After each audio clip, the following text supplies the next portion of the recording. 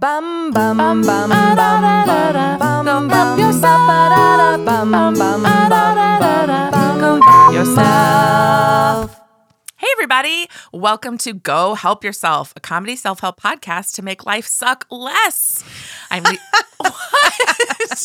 No. The enthusiasm with which Lisa just read that intro is just everything. Listen, I want to be enthusiastic. Nailed it. Thank you. I'm Lisa Linky, and I am with Misty Stinnett. Hey everybody. and she just had a snack. Yeah, we're pretty high off of Sugarfina candy over here. I know. I brought some champagne bears. Oh my God, they're so good. They're delish. They're so good. And we are joined, as always, with our delightful producer, Matt Sav. Matt Sav. And so this podcast is, we're going to talk about a book, a popular self-help book each episode, and then talk about how we feel about it, our takeaways, who it's great for, kind of an overview and review. We're reading the book so that you don't have to, or if you're intrigued by it enough, there we both burped. If you're intrigued by it enough, that you'll go out and learn more, because we can't cover everything in each episode. Yeah, but we're going to try to cover the relevant stuff, but it's just a review. Yeah. Casual. Everybody's busy. Ain't nobody got time for all these You self-help guys are books. busy. We're busy. But We we're just making wanna time get for it out this there. because we like spending time with each other. That's right. Yes. Misty, how was your week this week? It was a crazy week. I had a lot of professional ups and downs. I found out it was something that I wanted to move forward, wasn't moving forward, and then something that I wasn't sure was going to move forward is definitely moving forward. And it was just like, Interesting. I was just, I had a raw kind of interesting week. How about you? Same. I had a lot of naked aggression and rage and nowhere to really put it. So that was fun. And I spent some time on social media putting it there, which, as you know, is always beneficial and fruitful. I have to say, Lisa has one of the funniest Instagram accounts that is on my feed. It's hilarious. She's at It's Linky. That's ITSLINKE on Instagram. And she does a lot of live videos. Her stories are always on point. She's got 2 incredible dogs that there are always really funny pictures and videos of. So you should definitely follow her, because you, Lisa, are the delight of my Instagram feed. Thank you. It's true. Thank you so much. We should repay the favor. What is your social media handle? Oh, God, you guys, I never post. It's at Misty Rose, MISTYROSE on Instagram. I don't tweet. I don't like to check Facebook. And I think I average a picture on Instagram once every 2.5 months. I can verify that is true. But when you do have something to share, it is delightful. Oh, thank you. I'm just like a silent lurker in the background of Instagram. You know what I mean? That's just what it's watching for. your feed. That is what it's for. Thanks, girl. Well, Misty, on the other side of this week, we have the book that I have brought today. Yes. Which is Big Magic by Yes. Elizabeth Gilbert. Yes. And so, full disclosure, I read this book a couple of years ago, but I have a terrible memory. So I remember like 1 or 2 things from the book. So it's basically going to be fresh. I love it. For me. So Lisa, talk about maybe a little bit about Elizabeth and what does the cover look like? Yes. I also think, full disclosure, I had a friend give me this book about 2 years ago when it came out. Oh, amazing. And it's been sitting, waiting for me to read it. And so this podcast was the perfect time for me to read it. Thank God, because I really need more things that force me to sit down and read. Oh, yeah. I do. I loved it. I loved that I was like, this was part of my job this week, was to read. It was great. delightful. Good. So this is a beautiful book, as you can see. I have a hardcover copy because I got it when it first came out. From I think my friend Deanna gave it to me. So Deanna, I'm outing myself that I did not read your book until now. Yeah. It's beautiful. It kind of looks like the a holy festival, the Festival of Color. The Hindu Festival of Color where everybody throws, you don't know? I was thinking it looks like the Color Run 5K. Yes, which often take place in the Holy Festival. Oh, does it? They do. Really? So it's like all pink and yellow and blue. And if you take off the cover, because you don't want that, it's just this like hot pink with a red spine. It's like a corally, like kind of Pepto-Bismol pink. It's so pretty. Yeah. So if you don't want people knowing that you're reading big magic, creative living beyond fear, then you're just carrying around like a Pepto-Bismol pink and red No, but book. it really is a really beautiful gift. I actually have not seen the hardcover version until today, and I would like it really is going to look good on a shelf. Yeah. If that's your thing. Yeah. So Elizabeth Gilbert, in case you have lived under a rock, is the woman who wrote Eat, Pray, Love. It's like her fourth novel and was not intended to be a novel. It was not fiction. It was just kind of a recounting of her years spent traveling abroad to heal from a broken marriage. And it ended up being like this huge New York Times seller. And because she went to Italy to eat, she went to an ashram in India to pray, and then she went to Bali, and there she found love and kind of changed her life. So hence Eat, Pray, Love. And so what the back jacket says about her is that she is the #1 New York Times bestselling author of Eat, Pray, Love and several other internationally bestselling books. She has been a finalist for the National Book Award. Oh, don't know what that means, but sounds fancy. The National Book Critics' Choice Award. Also fancy. And the Penn/Hemingway Award. Oh, I do know the name Hemingway. That is very fancy. Okay, there you go. Yes. Her latest novel, The Signature of All Things, was named a best book of 2013 by the New York Times, the Oprah Magazine, the Washington Post, the Chicago Tribune, and the New Yorker. So that's a little bit about Elizabeth Gilbert. She's also just kind of a funny person and funny to read when you feel like she's talking directly to you. Totally. And so when I read this book, it was the audiobook. And I just remember being like, wow, she has such a soothing, beautiful voice. She does. Yeah, because sometimes when the books are read by the author, I'm like, oh, Christ, like, here we go. Yeah. This person's gonna, it's gonna be a whole thing. But she really has like this amazing speaking voice. No, she does. And I like this book. I'll say overall, and just to reiterate, Misty loves self-help books. I do. I go into them with an open mind, hoping I'll find answers and wisdom and like perspective nuggets to just help me reframe things and feel better about life. And I really go into them with an open mind. But that is not true for you. No. I have a healthy distaste, nay, hatred for authority. And so I hate the very concept of a self-help book because it's somebody telling me what I should do with my life. Yeah, and what you're doing wrong already. And so I just want to tell them to eat it. Right. And it's like getting in a fight with a stranger before you've said 2 words. I'm like, you don't know me.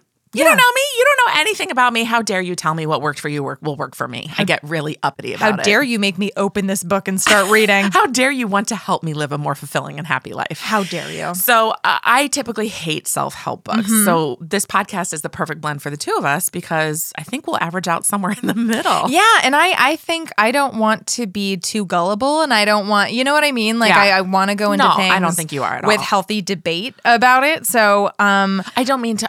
Did I make you feel that way? No. This is good. me saying like because it's so easy in a vacuum to be like, it does sound like if I align my heart chakra over my butt chakra, that I will. Not a chakra. It feels like a chakra that I will suddenly know what career I will want. see the face of God. Yeah, I get it. Yeah, totally. So I'm curious. So it's a super colorful cover. Yes. It looks like it's all of this like beautiful, colorful powder bursting in this fabulous, magical way. What did you think this book was about? That is a great question. I didn't know what this book was about. The subtitle is Creative Living Beyond Fear. And so I thought it would be a lot of woo-woo about like, here's how you live creatively. Now, to be fair, I did see her TED Talk on Muse, on having a muse, which I think a lot of people, it's wonderful. I love it. So I kind of thought I would like something about it. It's more about process, which really spoke to me. I bet. Yeah. I bet it I have did. a very strategic, like organized brain. To get into your creative side and the flow. Yes. Yeah. And so I think this is a great book for anyone. You can give this book and not worry that people are going to be like, you don't know me, because that's a drunk Scottish fish. Or as Lisa said before we started recording, you shall not podcast. You can totally get this for anybody and it'll be perfect. So if there's a person who wants to start a hobby, but for whatever reason feel like they can't, or there's somebody who's in the middle of their artistic endeavor and Great. they want to finish. So it's an approachable book. Oh my God, 100%. It's Great. totally, or maybe somebody who's thinking about quitting a creative endeavor. Oh, that's a good point. Yeah, it might be, or somebody who seems stuck, or somebody who's doing fine, or has nothing to do with creativity, period. Great. I think that it's just a nice way to kind of embrace that part of the human experience, like we talked about in our last episode with The Subtle Art of Not Giving Up. Right, which is not for everyone. I No. think for the audience that is into that directness and the swearing and the sort of shock value, they're really gonna love it. And I think you really loved it. I sure did. And surprisingly agreed with a lot of the things in the did. book. But that's not for everyone. So this feels like this is more like you could give this to your mom Totally. or your sister Your mom. or your coworker or whatever. Great. Totally. It feels like a book that, nobody would be upset by getting. No one's gonna be like, Lisa, are you in a cult?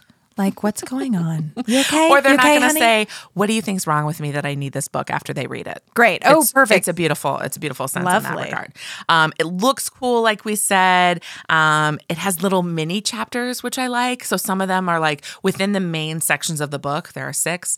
There are mini chapters. So some are a page, some are like 3 pages, some are 5 pages. And I love that. I love that so much because Right? anytime I'm reading, I'm a completionist, so I can't stop in the middle of a chapter. Oh my God, yes. And I'm always like, oh God, there's going to be so much more in this chapter. And then I turn the page and there's like a quarter of a paragraph and it's over. I always feel like it's a gift. It's doable. The universe is lining up for the world to be mine. Yeah, or I can make a choice. Like, do I put it down now and go to bed, or do I keep going? Yeah. Mini love chapter. it. Oh, I love that. I love Great. mini chapters. Little bonus. Little bonus.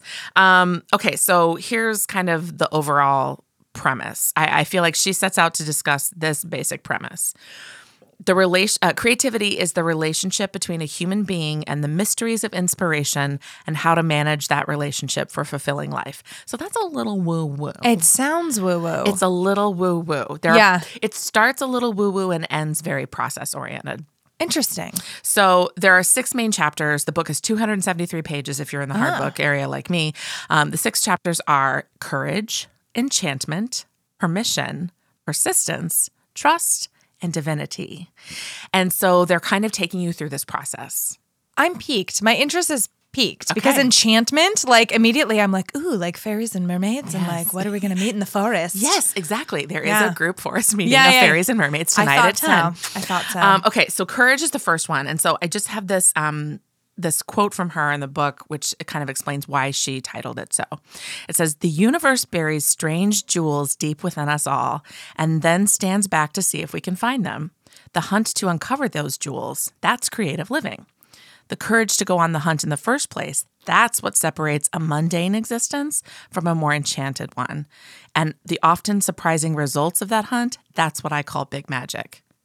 Holy shit. That is so beautiful. Yeah. And at first I was like, the thought of someone literally like someone or a some jewel. entity like being like, hey, let's see if they find it. It's kind of like a drunk parent on Easter being like, I don't remember where I put the eggs, but it'll be great to see what they turn up. I you know? love that your universe is a drunk parent on Easter. You don't know. Mine is a little the more universe works in tricky. mysterious ways. But like, can you even imagine what your jewels look like inside of you? Like mine are not emeralds, they're sapphires. Like I immediately saw I was thinking blue too. and like pearls, maybe even like just these things that are buried within us. And I just like that she distinguishes that everybody has them. Yeah. So this is a book where she believes like everybody has the capability to tap into their creative side. Yes. Whereas the last book that we reviewed was like, average. you're super average. You're not special. Everyone dies. Okay. Yeah. And so this first part about courage is kind of like accepting that you have jewels within you. Okay. And creative living is this life that's driven more by curiosity than by fear. I love that. I do believe, because it's funny, everybody talks about like fear and bravery, and those always seem to be the things that go hand in hand, but I don't believe that bravery is the opposite of fear. I think curiosity is the opposite of fear. Well, and that's what I love with my therapist. Whenever a feeling would come up and I would immediately want to double down, or as he called it in The Subtle Art of Not Giving a Fuck, he called it what did he call it? Oh, the feedback loop from the hell. feedback loop from hell. Right. She would just say, well, instead of shaming ourselves for feeling shame or getting angry that we're feeling angry, Yes. could we just stay curious about it? Which is something you said to me. We were at lunch a few Yes. days ago, and I was lamenting that there's something I've always wanted to try, and I've never really dived into it, and really judging myself for that. Because if I want to try it so bad, then maybe that means I don't want it bad enough, or maybe I'm doing it the wrong way, or I'm wasting my life away just being scared about this thing. I mean, the And spiral that you've just I achieved know, is it's amazing. really astounding. I think everybody can relate to that at some point or another. And you just looked at me and you were like, instead of feeling bad about it, can you just get curious about it? And I loved it so much. And I went home and I told my boyfriend about it, and he went, holy shit, I love that. And I was like, amazing. I was like, that's Lisa. Perfect. Well, it's not even me. It's my therapist. Yes, I would like her number. Great. I don't see her anymore because I don't live in that state. Oh, I would still like her number. Okay, I'll give it to you. Great. So, and she's basically saying, look, your curiosity is much more exciting and unique than your fear. It is, isn't it? Oh my God, that just made my stomach do a flip-flop. Ooh. It is though, right? Because it's like fear is so boring and Everybody it's has so fear. useless. Everybody has fear. It's there all the time. You're and it's average. Fear is average. Fear's average. I'm a basic bitch of fear, right? Hashtag basic bitch of fear. That's true. And I've heard, of course, it's all about like you can't get rid of the fear. You can't necessarily get rid of the fear or conquer the fear. It's all about taking a step forward with the monkey of fear on your back. Yes. But even that to me is so boring. Like I'm so over like living my life with, you know what I mean? Yes. Like I would much rather, you're so right. Curiosity is just wildly more interesting. Well, it is.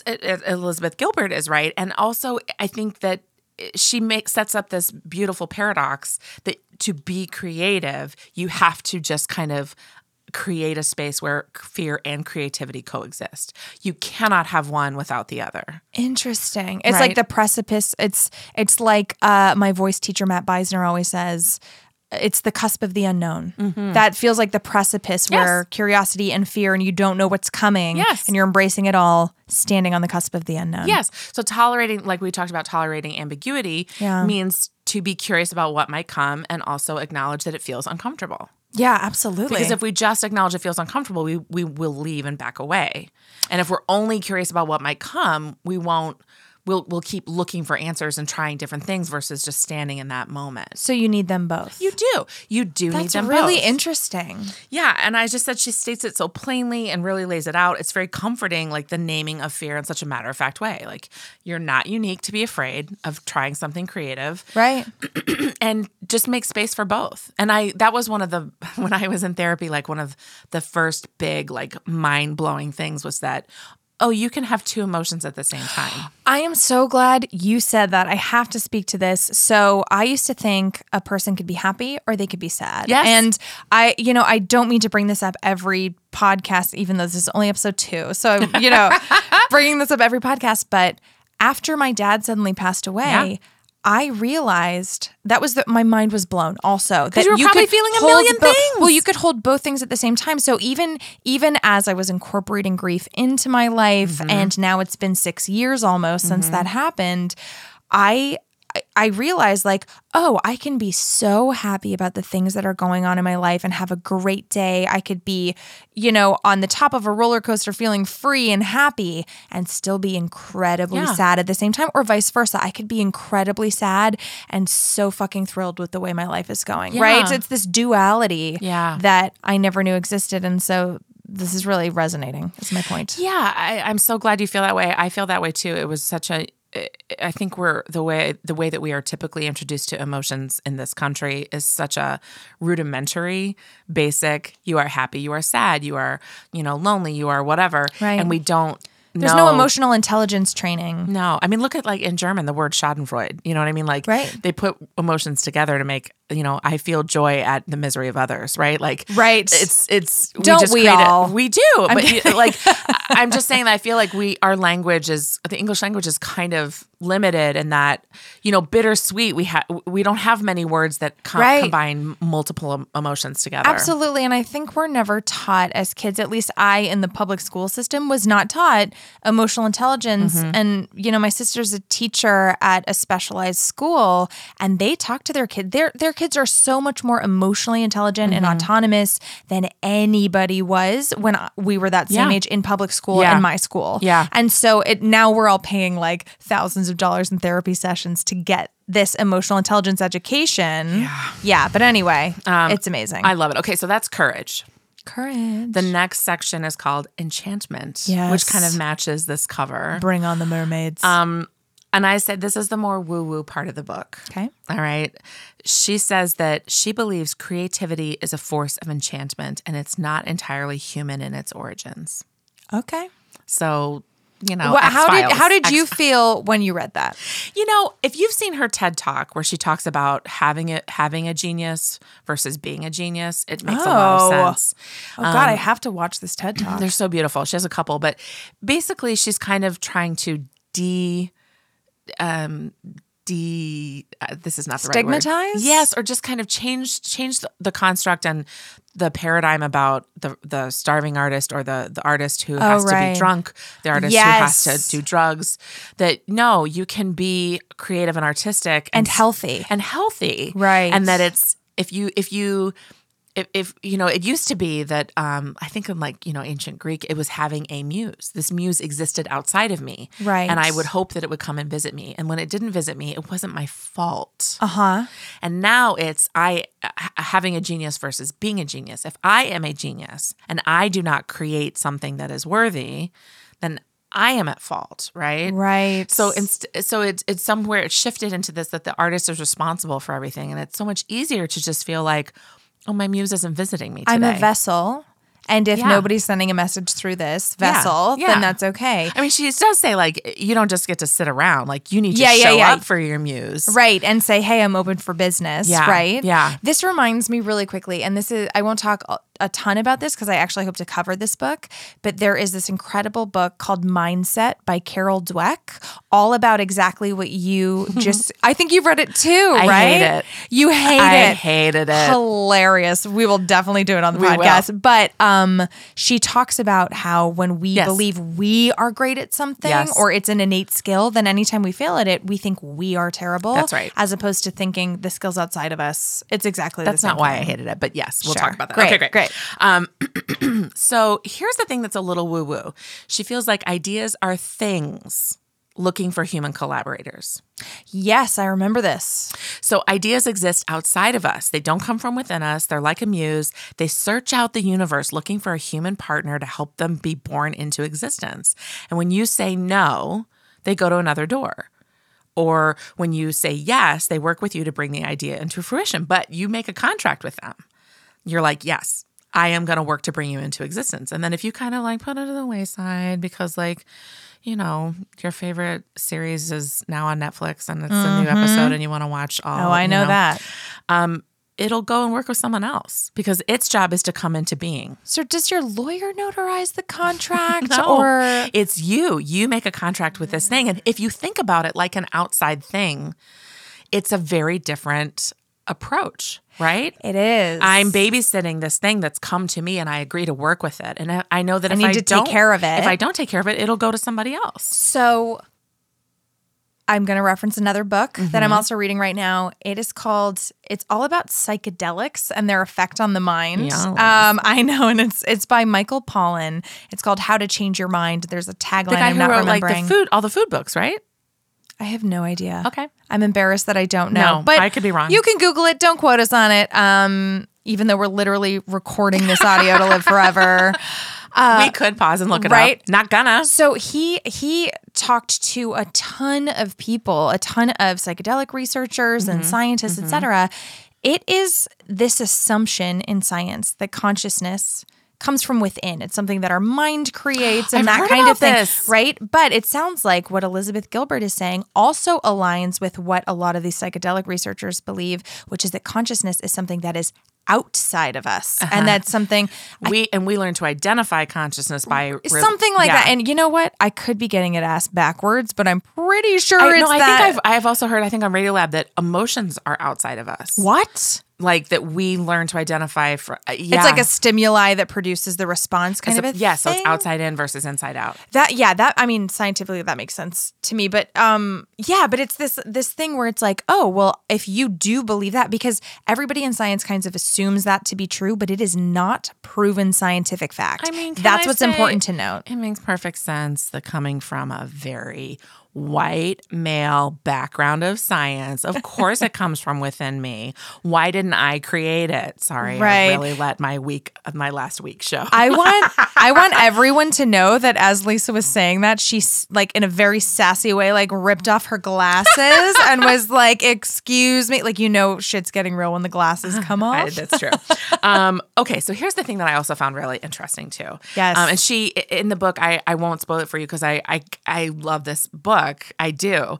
She gives a concrete example of how she had an idea, yes, and that she didn't babysit it, and then it went to someone else. Yes, and she's like has what she would call tangible proof of that, which was fascinating. 100%. And what I love about that example, also without giving spoilers, is that when you hear, and by the way, I don't know if you know this, I studied science in college. Excuse me? I was pre-med. You were STEM.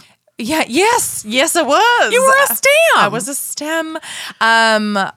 Although I just could never quite get the hang of physics, but that's okay. So did all the like organic chemistry with labs and the biology and the genetics. And so I come from this super like scientific concrete background. But when you hear the story she tells you and the exact parallels, so it's about an idea for a book she had, right? Yes. When you hear about that specific, it makes me go, how could that not be true? It makes me go, well, of course she believes this. Yeah, well, why would you not? Because how could you ever have that? What are the statistical odds of that happening? Well, and she also talks about multiple discovery, which is the phenomena when two or more scientists in different parts of the world come up with the same idea at the same time or around the same time. Wow. This is like calculus, oxygen, black holes, Mobius strip, stratosphere. They all had multiple discoveries. Thank God someone came up with oxygen because we'd all be in a lot of trouble. I think it would still exist. Like for me, I know my genius visits me when I'm waking. That's when I get all of my ideas. Oh, that's when the juju's strongest. I'm in between sleep and wake, and I think ideas. I think movies, I think shows, I figure out premises. A lot of that comes to me then. Do you do morning pages? I don't. Okay. If for those of you listening who don't know what morning pages are, I believe it was pioneered by Julia Cameron in the artist writing in way. the morning is not like she did not pioneer, but no. But she basically has you do morning pages were just for 3 pages. You do a brain dump. You right when you wake up, you just write down anything and everything that comes to mind, even if it's fuck you morning pages, fuck you. You know what I mean? And basically a free write for 3 full pages. Yeah, but it's a really great way if that's something you're interested in and like freeing up those juices. And maybe we will do the artist way at some point. But yeah, it's a really great way to just like get the juju flowing in the morning and get kind of the chaos out of your mind. Yeah. So I don't do morning pages because my muse, when I wake up, if it's something I need to write down, I'm just writing down that. Great. Like he or she or it, they have come and kind of planted this idea in my mind. And if I start writing morning pages, I can get distracted. Sure. So for me, I use a free write later in the day before I write or something like that. But for me, I just know, and I know if I start to wake up, I try not to wake up. Try to be in that sort of like half sleepy because I know that's when she comes to talk to me. How often does that happen to you? Oh, at least 3 or 4 times a week. Really? Yeah. Because and do you just keep a journal by your bedside? Yeah, I do. Or my phone. I just put it in my phone if it's an idea. Oh, yeah. Also, sometimes the ideas, I mean, I love her, but not great. One time I woke up to a note from myself that I typed at 3 a.m. It was back when I was living in Brooklyn. And I woke up and it said, the signs of a good radio show, Bob Barker is into it. There you go. That's literally all it said. And I remember waking up in the middle of the night like, I have to get this down. Thank you. And then I woke up the next morning and was like, what is happening? That's amazing. No, I've kind of trained myself to stay in that light sleep wake, which Too is kind of fun cool. just to kind Cool. of listen to her. That's Okay, great. so that's enchantment, and that is the woo-woo. And Ideas are outside of us. They here's- come to play, and we can say yes or no. here's a really cool story. Yes. So, and I called my mom today to verify that this was the story because I remembered it and she remembered it too. So when I was little, maybe like 4, my mom and I are driving around town, as you do. Anyway, we're in the car and a new building had gone up. And I asked if God made buildings. And my mom said, well, yes, in a way, like people put up the buildings and people draw up the plans and have the ideas for the building. So maybe God put the ideas in the people's minds. And she says that in all seriousness, I turn to her and with all confidence, I say, oh no, Mama, our ideas are our gifts to God. And she was like, well, okay. Oh my God. But And then I- your head started spinning 360 And I degrees around. like just spit pea soup everywhere. No, but she was like, you were so confident that God didn't give us ideas, that like we gave them. And Wow. I love that story because that's kind of like what, what she's saying. in the right? book. Like that this idea comes to you and you work with this idea and then you offer that up to the world and the universe. I love that. And I do believe that kids, because they haven't learned to be afraid or judging or fearful or insecure yet, I do believe they're more receptive to whatever's whatever you believe in, whether it's like, the Christian God or a different God Yeah. or like spirituality or just vibes. Yeah. Or if you're a scientist kid, just like energetic frequencies. She then went on to tell me about how once I got healed by Oral Roberts on the TV. And I was like, well, that one I don't believe. She's like, it also equally happened. So I don't know how you were sick and then you were not sick. I So- love that you were this like wise woman in this 4-year-old's body. I mean, amazing. always. Okay, so that's enchantment, right? These ideas live outside of ourselves. We have to be courageous. We have to live with the fear. Curiosity is stronger than fear. And then we have to trust that these ideas will come to us if we make space for them. It's groovy. Yeah. Then we move on to permission. And this part I liked the most. Great. Okay. You don't need anybody's permission to live a creative life. That's right. You don't need anybody's permission. She said, art is older than farming. We have artifacts of art that are dated older than artifacts of farm instruments. Oh my God. So she's like basically saying to call someone a creative person is redundant because being creative is a hallmark of our species. Oh my God, that's so fucking cool. Isn't that nice? That my jaw, nobody else but you can see my face, but my jaw just dropped. I love that so much. And also, I hate when people say ATM machine or PIN number. It's like, dude, that's your personal identification number, or it's an automatic teller machine. Like that doesn't, let's just call it people, creative, ATM PIN. I love you. Let's all get on the same page. So basically she says write down, like I don't care if it's on the back of a dry cleaner's check, write down the permission that you need. Give yourself a permission slip. You are so fancy. I don't get anything dry cleaned. Well, that's what she said. I purposely don't buy dry clean stuff. I was like, damn. I go to my dry cleaners once a year for my down comforter, and they're Yes. like, I guess we'll see you in 2 months when you remember that this is here. 2 months, 6 months. And I was like, bye. I also need my clothes to not cost me extra money after I buy them. Do you know what I mean? I do. I do like dry clean only things a lot, but I'm just not there in my life yet. Well, I hate what it does to the environment. Oh, is it bad? I don't know because I don't get things dry cleaned. Okay. Okay, so sorry. Give Okay. yourself a permission slip. So I which want to is do an so exercise cool. right now. Misty. Ready? Yeah, basically you have to like name it and proclaim it. Okay. So like I am an actor. I am a writer. Misty, what are you going to claim and proclaim for the universe? I'm a writer and I'm an actor. Yes, right? And she's like, you don't just get to say it once and then it happens. No, we have to do that work like every day, Every the rest day. of our life. Okay. Does that make sense? It does. Keep hitting my mic because I'm so animated. Yes. I'm very excited about this. Put it in your mouth. We'll hear you better. Thank you. No. No, she's like, you can't just say it once and expect miracles. You Right. have to give yourself permission to do this every day because it isn't easy. Oh my God, can I share with you the coolest thing that I ever Yes, heard? yes. So I went to like an hour-long, God, this is going to make me sound so woo-woo, which is not a problem. It's just not very accurate. But I went to like an hour-long sound bath meditation. Did you go to that the a one in friend- Eagle Rock? No, that is way too far away from Culver City where I Okay, live. thank you. But that sounds cool. But honestly, I learned that that's too long of a meditation for me, and I'm bored. And I thought the music would be more interesting. But I got to take you to Eagle Rock. Absolutely. The coolest thing about that experience for me was when the man leading the meditation said, listen, he said, I can't remember if he said the universe is speaking to you all the time, but basically the universe and the messages and et cetera are always speaking to you. You just aren't always tuned into the frequency to hear them. So for example, he was like, think about an AM or an FM radio. Yes. You will not hear anything if it's turned off.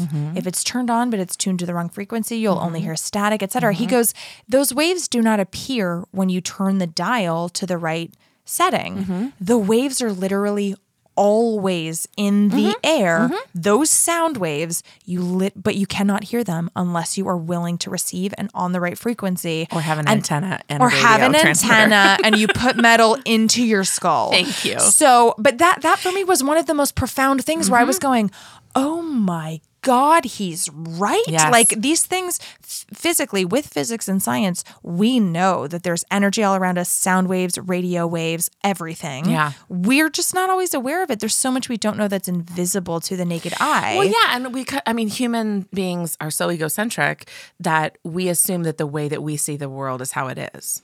Right. When we only see a small bandwidth of colors and the range of colors that are out there in We the can't universe. see UV rays and they give us cancer, people. I Wear your know. sunscreen. So like the fact it's fair. We only know what we see through our own lens, but we can be much more open to the possibility that things exist that we cannot see and we touch. have proof that things exist that we cannot see and touch. Like a quark. Germ theory wasn't even around till like 100, 200 I years, know. something We're like that. babies. And it's We're like, come babies. on, guys. Listen to that stem. So here's the other thing, right? Like pure creativity is unnecessary. Okay. Pure creativity is unnecessary. Why? Like on Maslow's hierarchy of needs, nowhere is it like an expression of my inner joy. I would disagree though. I mean, for me personally, I literally feel like I will explode if a few days go by. I'm not kidding. So if I your don't, gift for if- hyperbole is delightful. You will not literally explode. You will don't know. not You literally don't know. explode. You don't know You me. need food. I will figuratively water, explode. shelter. Right. Well, that according to him, but to technically survive, yes. Pure creativity is unnecessary I mean, to yes, survive. It's not. To survive, yeah, I guess so. Right? But don't you think you would die earlier if you never created anything? Yeah, but she's not saying for a long life. She's saying to survive. It's not like if you were stuck on an island, you could choose two of Water, three things: water, food, and or an creativity. easel. Right? I mean, like you don't But could need you turn that. the easel into a bucket with which to fetch water? Do you see what I'm saying? Like, Yeah, so when she says that, like, it's meant to release you Okay. because most of our art isn't saving the world. Like you And don't thank need God. it. Yes, it's meaningless and meaningful. Again, this paradox, right? Right. Like fear and curiosity. Mm-hmm. It's meaningless and meaningful, and you have to make space for this paradox. Yeah. So, like recognizing, like I don't need this creativity to live. It's something that I choose, and I commit to is a beautiful thing. Right. You don't have to do it. That's right. It's your choice. That's right. Okay. So, and it's a choice because it's a more exciting and fun-filled life, right? Yes. Yeah. Enhancing. So that's the permission that you give yourself. Because I think a lot of times people put that like, I won't do something because I won't be good at it. Well, you won't be good at it. You're not going to Nobody's change good at the anything world. the first time. Look at babies. They're bad at everything. And most art isn't saving the world. She's like, unless you're a documentary filmmaker in Rwanda Yeah. who's helping educate the world about genocide, you're probably not saving a life with your art. Well, and here's my question for you. Do you feel like art has to have a purpose to be meaningful or worthwhile? I don't think so. Because like, look at a toddler who makes Yeah. art. But I mean for you specifically, For like me. when you sit down, because I know and this For is me, an interesting it- question because we are in the entertainment industry. And Yeah. so everything is like, we'll have an idea and go, can I sell that? Yeah. Would someone buy this? Yeah. Is this something someone's interested in watching, seeing, reading, listening to, whatever? Well, it's so interesting because I'm in this class right now and we're talking about how to make it meaningful for me and meaningful for others. Yes, the Yeah. writing class. Yeah. Yeah. So I do feel like for me, it has to be meaningful because I'm not interested in making like poop joke comedy. That's not, I mean, I do love a good poop bit. It's always funny. But that's not my personal brand. I'm more of a satirist. So my goal is to make people think about and how to change the world. Absolutely. I also don't judge other people who love to make poop bits. Yeah. It's not my flavor of comedy.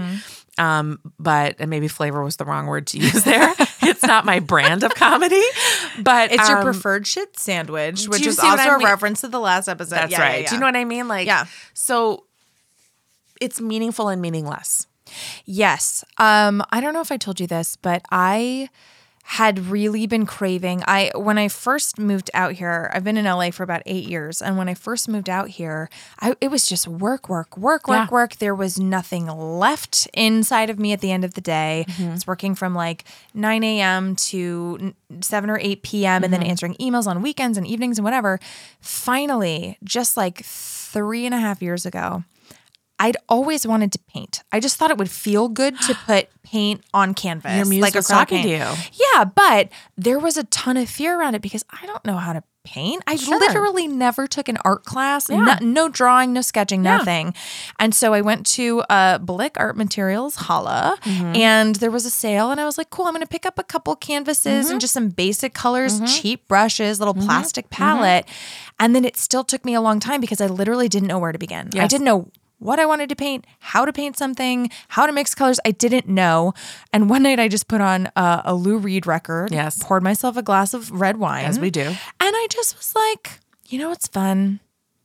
A circle. What's a circle? A donut.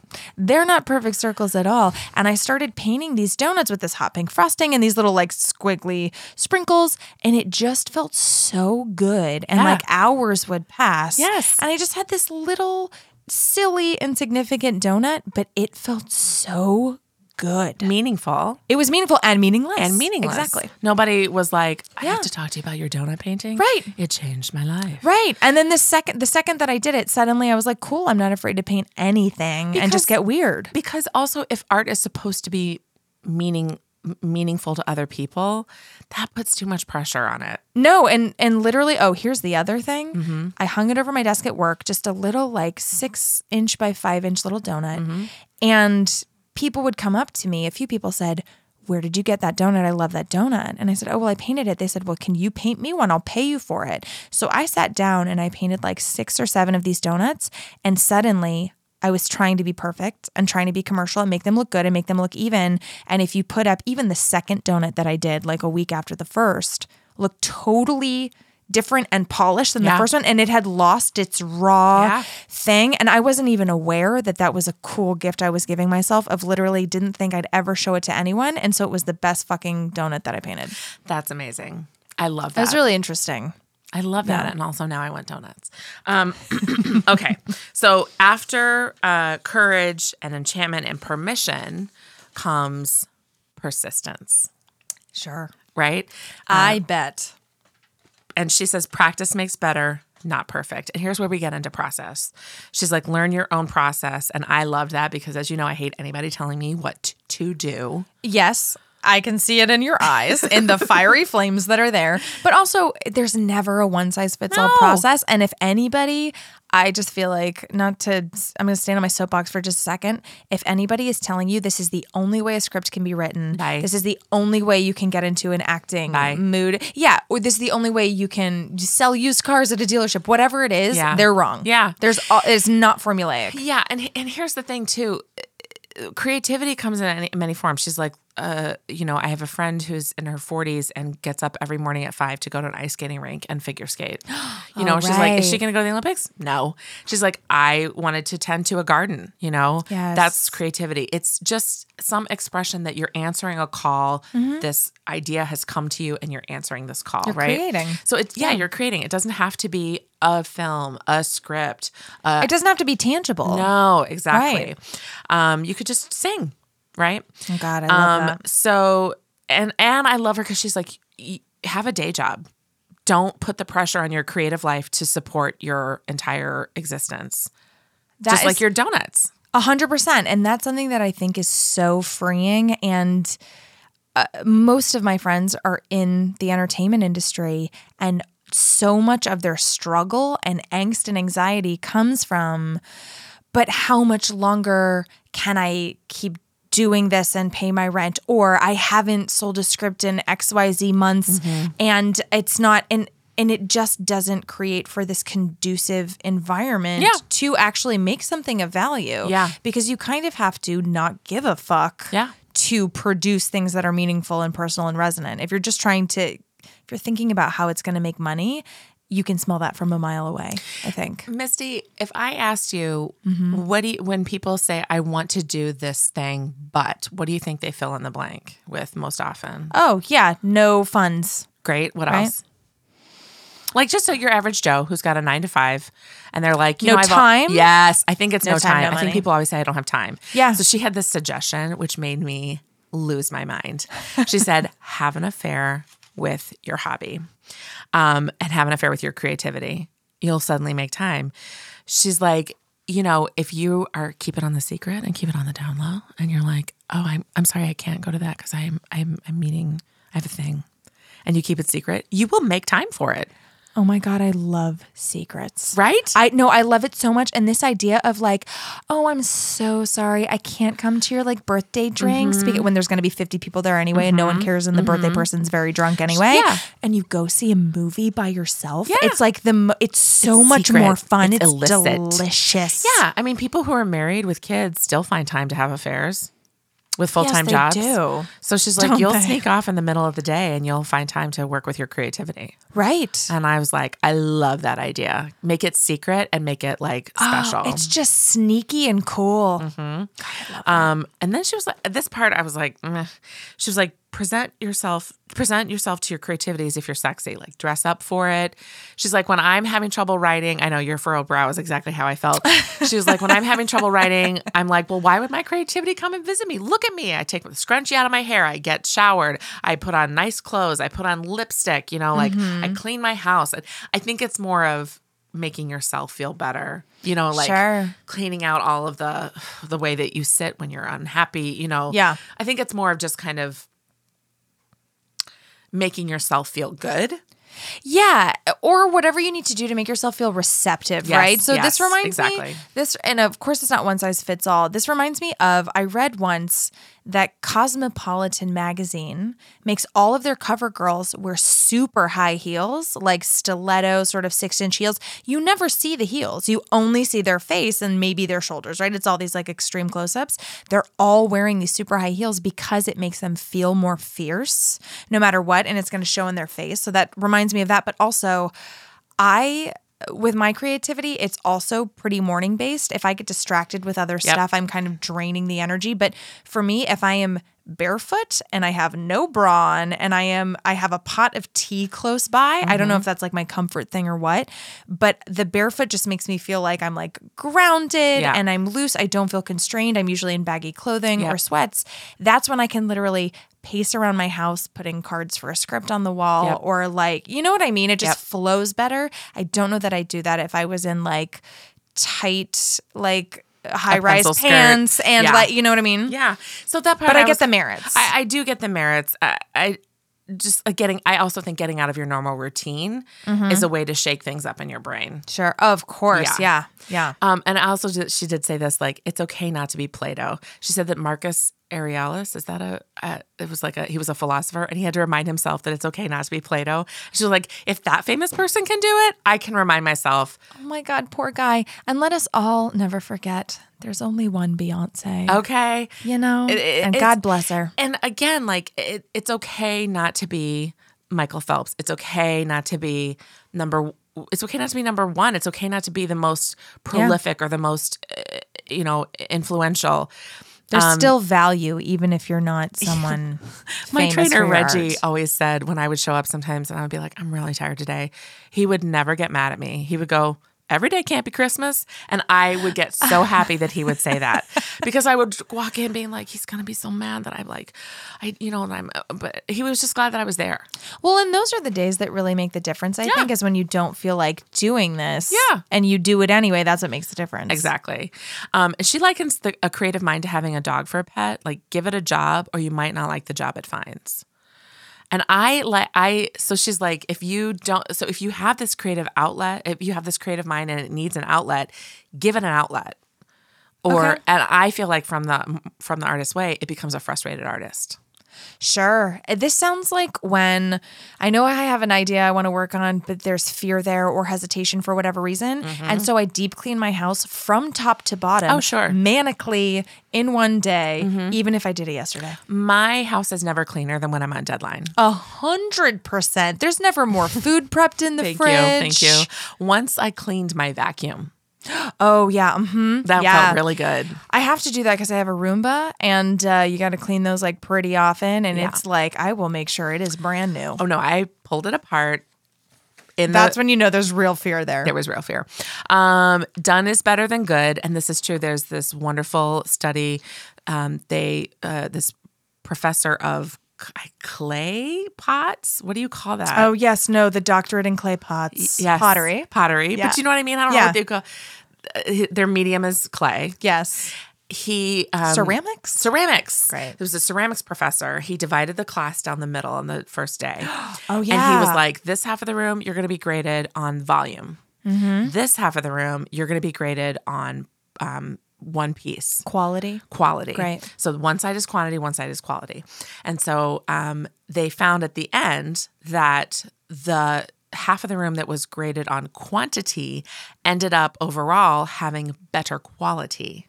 I love that. And the half the room that was graded on quality kind of fucked themselves out of practice because they sat around thinking and worrying about what would be the best piece, and they actually made less work. Right. And redoing the same thing over and over. Or just like it stuttered them from starting. So done is better than good. Right. And it makes sense. To have more practice, you need more practice. To get better at something, you need to practice. Well, and also good is so subjective. And I think we're all our worst critic. I think women especially are hard on ourselves. And I think our judgment of what's good is totally different than someone else's judgment of what's incredible. You know what I mean? I agree. And she's like, look, the creative goddess of success may not show up for you, so don't count on her.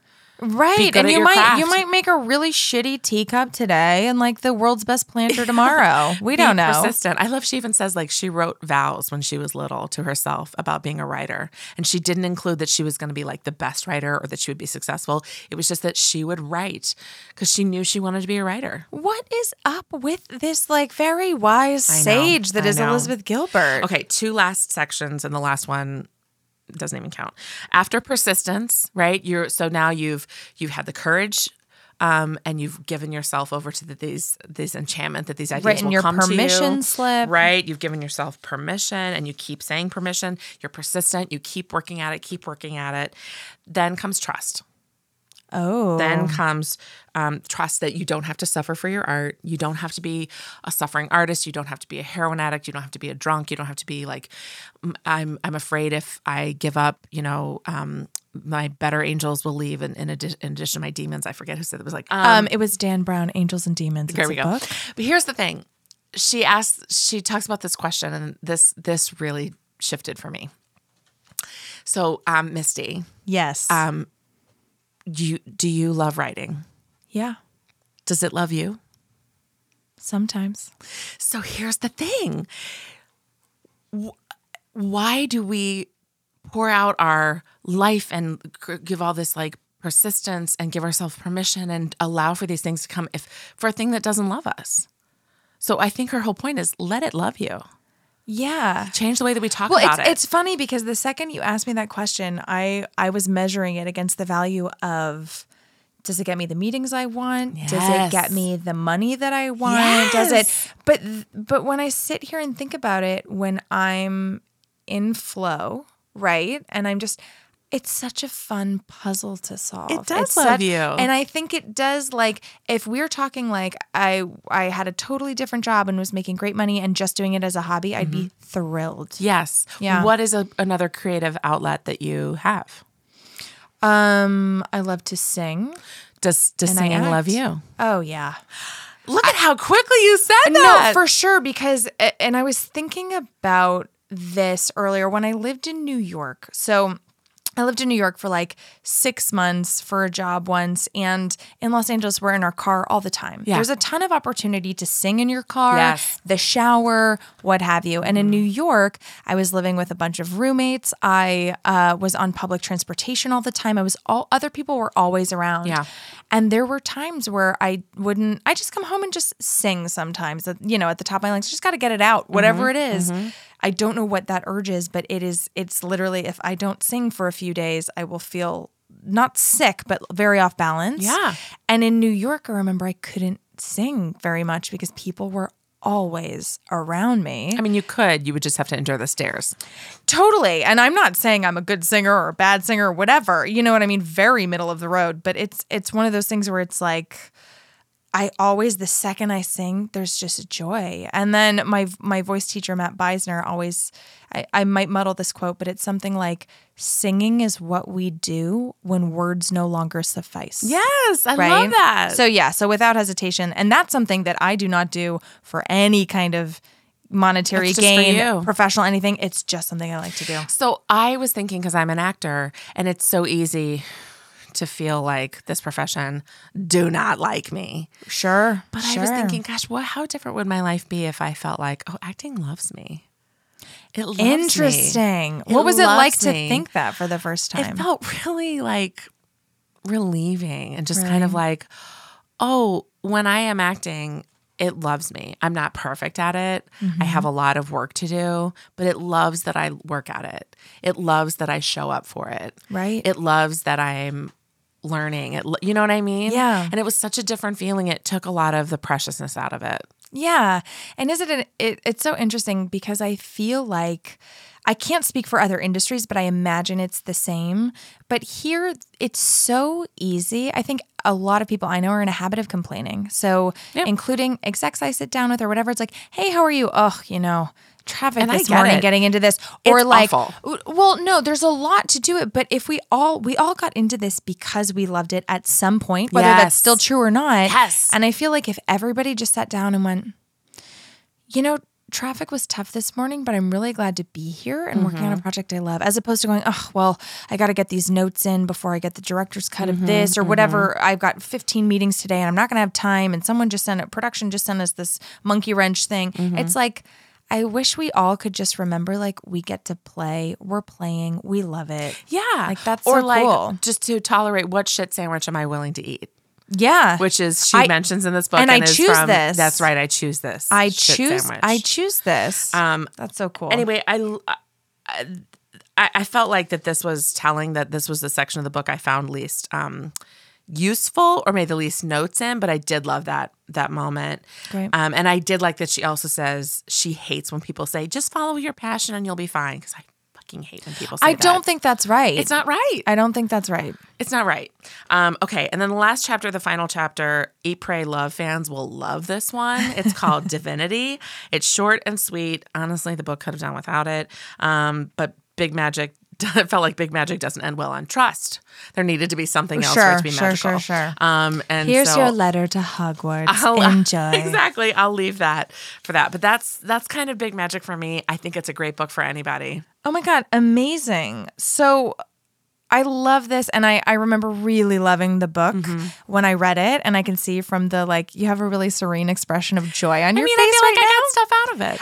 I'm feeling that from you. Yeah. So if you had to do the 60-second elevator pitch, what would you say this book is about? So Big Magic is about finding a process, for a lifelong process, not just like a repetitive project process, but a lifelong process to bring creativity into your life and to view creativity as kind of like a natural element that doesn't exist outside of fear, and that there are things that you can do to be more creative in your life.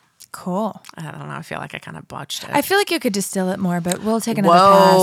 We'll take another pass.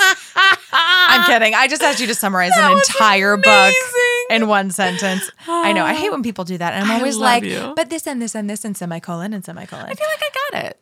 No, you nailed it. It was great. It was great. So did you put anything into practice from this book? I did. And what happened? I gave myself permission all week long. I gave myself permission for things. I would be like, and mostly this week was tough, but mostly I would say things like, I give myself permission to not work on this scene tonight. Yes. And to just rest. Or I give myself permission to not know the answer to this. And do you feel like it's interesting because she makes all these ideas and muses and this sort of creative energy sound like it's this very active thing. But in my experience, resting and turning your brain off and just existing and being and stillness. And that doesn't mean like you're laying in a dark room. Maybe it does. Sometimes I need to lay in a dark room with no stimuli. Sometimes it's just like turning on my favorite Netflix series. And but do you feel like that's also sometimes creativity is coming to you and saying, take a load off? Yeah, because I mean, think about it. If you are an external thing, like an external non-physical form searching for someone, are you going to feel comfortable for this person to be your partner bringing you into existence if they're running around doing 20 things at a time? Or if they're kind of ready and waiting and resting? So it feels like it's the equivalent of someone being like, you know what, I'm gonna date that guy as soon as he gets his shit together. Like that's what's gonna happen. That's exactly right. Totally tripped on my tongue. Okay. Is there anything you totally hated about the book or anything you totally loved about the book? I loved some of her specifics to help kind of back stuff up. And then I also hated some of her specifics. At the beginning, it felt like it was going to be a journey for life. And then about midway to the end, it also kind of felt like it turned into how to have a lifelong pursuit. Like if you want to be a writer or if you want to be this thing. So in the beginning, it felt like anybody can have more creativity in their life. And about halfway through, it felt like this is how you're going to do it for the rest of your life. If you want to like this is how to sustain. Kind of. And just kind of like, you should do this every day for the rest of your life. And it's like, well, what if somebody just wants to ice skate 2 mornings a week? Totally. And I will say this, I haven't painted in like a year and a half and I'm perfectly content with that. Okay. And maybe I'll whip it back out this, you know what I mean? It's like, it can just serve whatever outlet it serves when it needs to. Yeah. That's cool. And then we like to do this portion where it's this, as your listener, I'm your listener this week, and you're telling me this book. What's a challenge that you would pick for me to try from this book? I want you to give yourself permission every day. I want you to name it and claim it every day. For a week or how long? A week. And I'm curious about the permission slip you mentioned. Do you literally write yourself a permission slip? The permission slip is like, do you need a permission slip? She'll give you permission. This is more about like entitlement. So she's like, I recognize the word entitlement has dreadfully negative connotations, but I'd like to appropriate it here and put it to good use because you will never be able to create anything interesting out of your life if you don't believe that you're entitled to at least try. Cool. So, you're allowed to be here. So she's like, oh, and she said, you know, you have all these terrible thoughts, right? You have nasty dialogue. Who the hell do you think you are? Trying to be creative, you suck, all that stuff. She's like, well, you may have spent a lifetime logically and objectively responding, you're right, I do suck. Thank you. I'll work on that. Or I don't suck. I'm amazing. Like then things that also just don't feel authentic. So can you just, instead of defending your creativity, can you just define it? Right? Oh. So and she says it begins when you declare your intent. Stand up tall, say it aloud, whatever it is. And her examples are, I'm a writer, I'm a singer, I'm an actor, I'm a gardener, I'm a dancer, I'm an inventor, I'm a photographer, I'm a chef, I'm a designer. So, or I don't know yet exactly what I am, but I'm curious to find out. So speak it and let it know you're there. So I would love for you every day this week, some point throughout the day, whether you're in your car or it's in the morning, to say out loud to that idea that's waiting for you what you are. Cool. Just proclaim it a couple times a day. State it and proclaim it. Okay. I think I can handle that. Yeah. And this reminds me, speaking of negative self-talk, when I was a freshman in college, I was taking Psych 101. Of course. And our professor had us learn to juggle. We literally had to buy juggling balls for this class. And just to jot down the thoughts. The thoughts we have, because you dropped the ball 100 times learning how to juggle. And I was shocked to discover, because a lot of times this dialogue just happens innately and it's just running in our mind all the time. I was so mean to myself. And I've gotten a little better, but I still have to keep it in check. Yeah. If you really want to learn what your true dialogue is when you're learning a new skill, try to juggle, try something new, and just notice how many times you're like, oh, I'm so stupid, or I'm not good enough for it. It's so crazy. It's very, it's insane. We shouldn't be talking to anybody that way, exactly. especially ourselves. Exactly. Okay, so where can we get this book? I think it's Amazon, Audible, and Overdrive. You love Overdrive. I love Overdrive. I mentioned this in the last episode. It's the free library app. You just hook up. You just have to have a library card from your local library. You input that information, and you can digitally check out Kindle books, audiobooks right to your phone or your device. Nice. Books get emailed right to my Kindle for 3 weeks. It's amazing. Nice. Yeah. Lisa, that was amazing. Yay! Thank you so much. Did we do it? I think we did it. Oh my God. Big magic, baby. Yes. And if you have listened to Big Magic or read Big Magic, we want to hear from you if anything's working for you, or if you're like, yeah, no, I don't even think so. Or whatever self-help books you want us to read next, we want to hear from you. Yes. Yes. Thanks, everybody. Yeah. Cool. Great. And then give yourself permission. And what do we always say? Life is abundant. Bye. Go Help Yourself, a comedy self-help podcast to make life suck less, was produced by Misty Stinnett, Lisa Linky, and Matt Sav. Our theme song was also written by Matt Sav. He's amazing. Do you want to get in touch? You do. Email us at gohelpyourselfpodcast@gmail.com. And you can also find us on the social medias, Instagram @gohelpyourselfpodcast, Twitter @GHY Podcast, or check out our website, gohelpyourselfpodcast.com. And if you liked our podcast, please subscribe, rate, and review us on iTunes to help other people discover our show. It's really the least you can do. And why don't you tell all of your friends? Bye!